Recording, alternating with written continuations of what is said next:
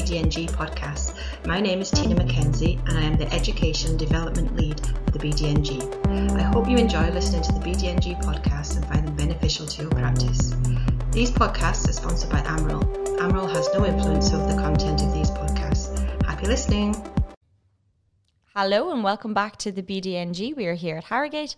My name is Aisling Cleary and I'm a clinical nurse specialist in dermatology. And alongside me today is my co-host Emmanuel. Tony, say hello, Manny. Hello, and I'm an ACP in dermatology as well. And today we have Nicola Housam with us today, and we are going to talk all about fire risk and emollients. Welcome to the podcast, Nicola. Good morning. So first of all, do you want to tell us a little bit about who you are and where the interest in fire risk and emollients came about? So my name's Nicola Housam. I'm also an ACP in dermatology and I live in Lincolnshire and I cover all the trust in Lincolnshire. My emollient and fire sort of interest came from, I happened to be married to a fireman.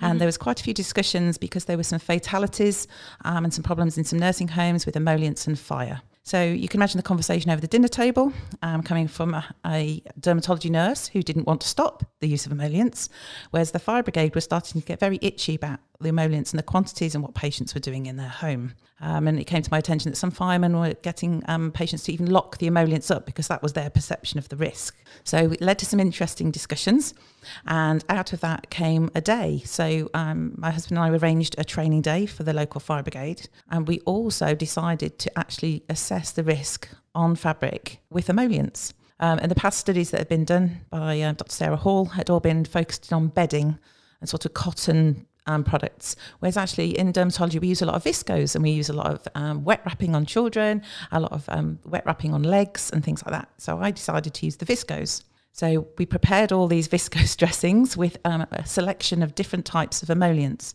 From high paraffin content to low paraffin content. I roped in a consultant and her child, and I had to wear these overnight. So we impregnated the viscose with these different types of emollients, and they were all carefully labelled up and measured. And then we also did exactly the same experiment, exactly the same emollients, but we washed the viscose. And then on the day, we did a day of training in the morning, talking to local firemen, the National Fire Chiefs Council. We also got some local care associations in and the county council because they're the ones that are sending the carers into these patient homes and will see the risk in patients' homes. So we talked to them about emollients, explained what they were, why patients were using them. The fire investigation team came in and said what they'd seen on the fire ground. So we had a full training, and then in the afternoon we got to set fire to things. Well, I wasn't allowed to. I'm not deemed competent enough to set fire to products. So I wanted to do it in a real world setting rather than in a lab, because the other studies had been done in a laboratory. Well, our patients don't live in a laboratory, so I thought it was really important we did it in as real world setting as we could. And we used a tea light actually as our ignition source, because we know lots of patients have lots of tea lights and candles as well as their smoking and things like that. And the MRH had renewed their guidance, and because at first it was thought that high paraffin products were the ones that were the high risk, but actually it turns out that any emollient will burn if it's impregnated into something and there's an ignition source, and that's what we found. And also they ignited very well even though they'd been washed. So it was really interesting to do it on the viscose, and it's highly flammable and goes up, and because it's highly flammable and burns for quite a long time, the sort of fabric acts like a wick, like a candle wick, so it goes up very quickly. And because it retains the heat and burns for longer, if anybody's wearing that product, it's going to stay on the skin ignited for a long period of time.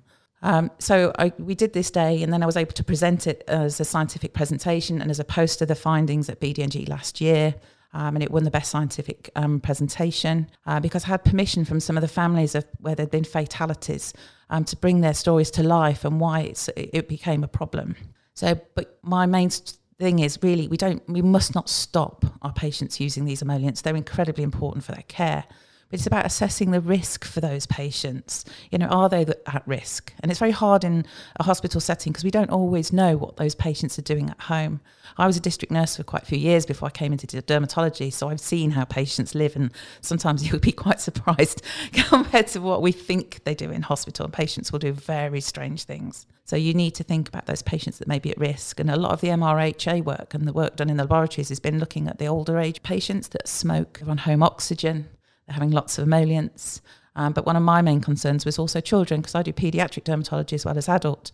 And we smother our children in emollients and then put viscose dressings on them and off they go. And is anybody thinking about those parents who smoke or have an open fire and things like that? And nobody's really sort of sort of looked at that risk as well. So in terms of risk, is there any kind of validated risk assessment tools that we could be using as dermatology nurses to help identify those at risk? So the MRHA has a toolkit, and the toolkit is readily available with a teaching program that you can use for your teams. Some fire brigades have really good risk tools. My local fire brigade, Lincolnshire Fire Brigade, has what's known as Sherman.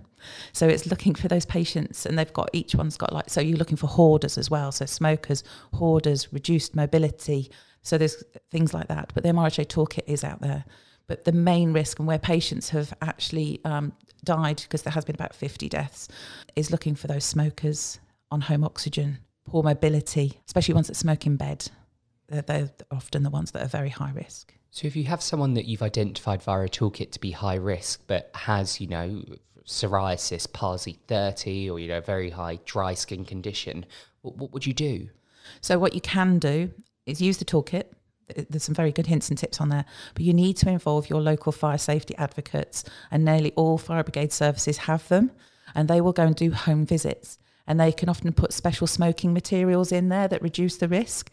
They can put special flammability bedding in place. They can put smoke detection in place and put lots of things like that. So contact your fire safety advocate team, and they will go and do that home visit and assess the risk. We can't do that in hospital, but they are really good at going and doing home risks. They will make sure there's smoke detection in the home and everything like that to try and reduce the risk for those patients. You've also mentioned as well just about washing clothes, and you found that didn't matter because my kind of limited understanding is I've always kind of been taught, tell them to wash it at 60 degrees. Yeah. So did it make any difference that you're aware of? It sort of made it slightly harder to ignite, but once it was ignited, it still burnt, and it burnt for a long period of time.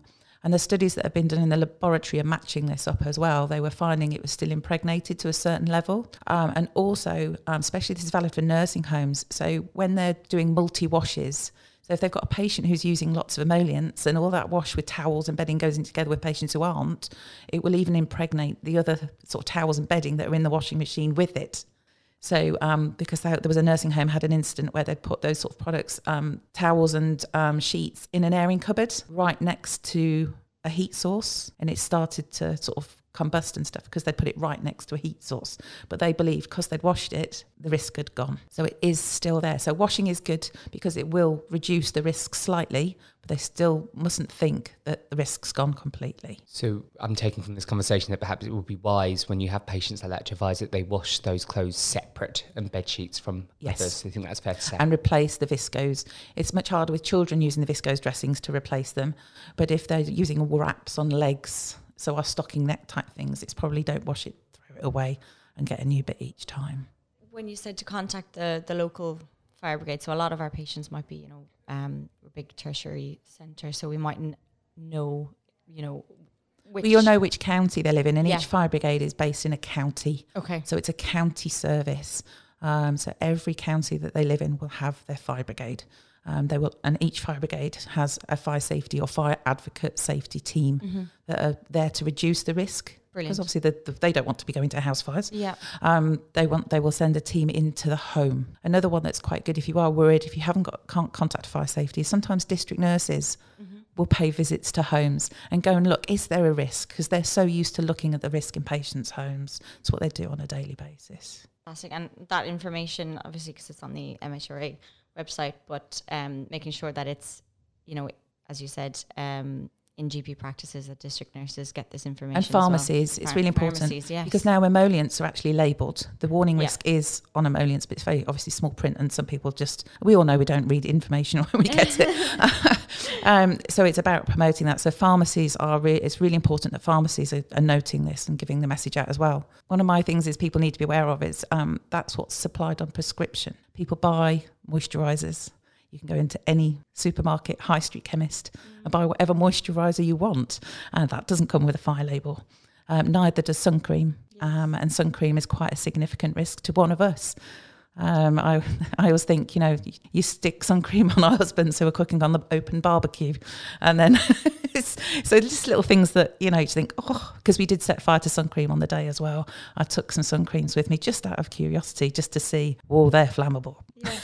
But But please do wear sun cream. But please do wear sun cream. Yeah, don't stop wearing sun cream. But just, maybe it's not near an open ignition source. Yeah. So the journal, I wrote it up as a journal article. It's been published this month in the Dermatology Nursing. And also the next piece of work is I'm working with Leicester University because they had done on the bedding and things like that. So they've now done all the science on the viscose dressing. So we are looking at bandages and the risk with fire. So hopefully that will go in somewhere and get published early, probably next year as well. So that's really good. Great. Fantastic. And do you have any key take-home messages, just any nice points for the nurses listening? Yeah, so don't stop the emollients. They're really important in our treatment of our patients.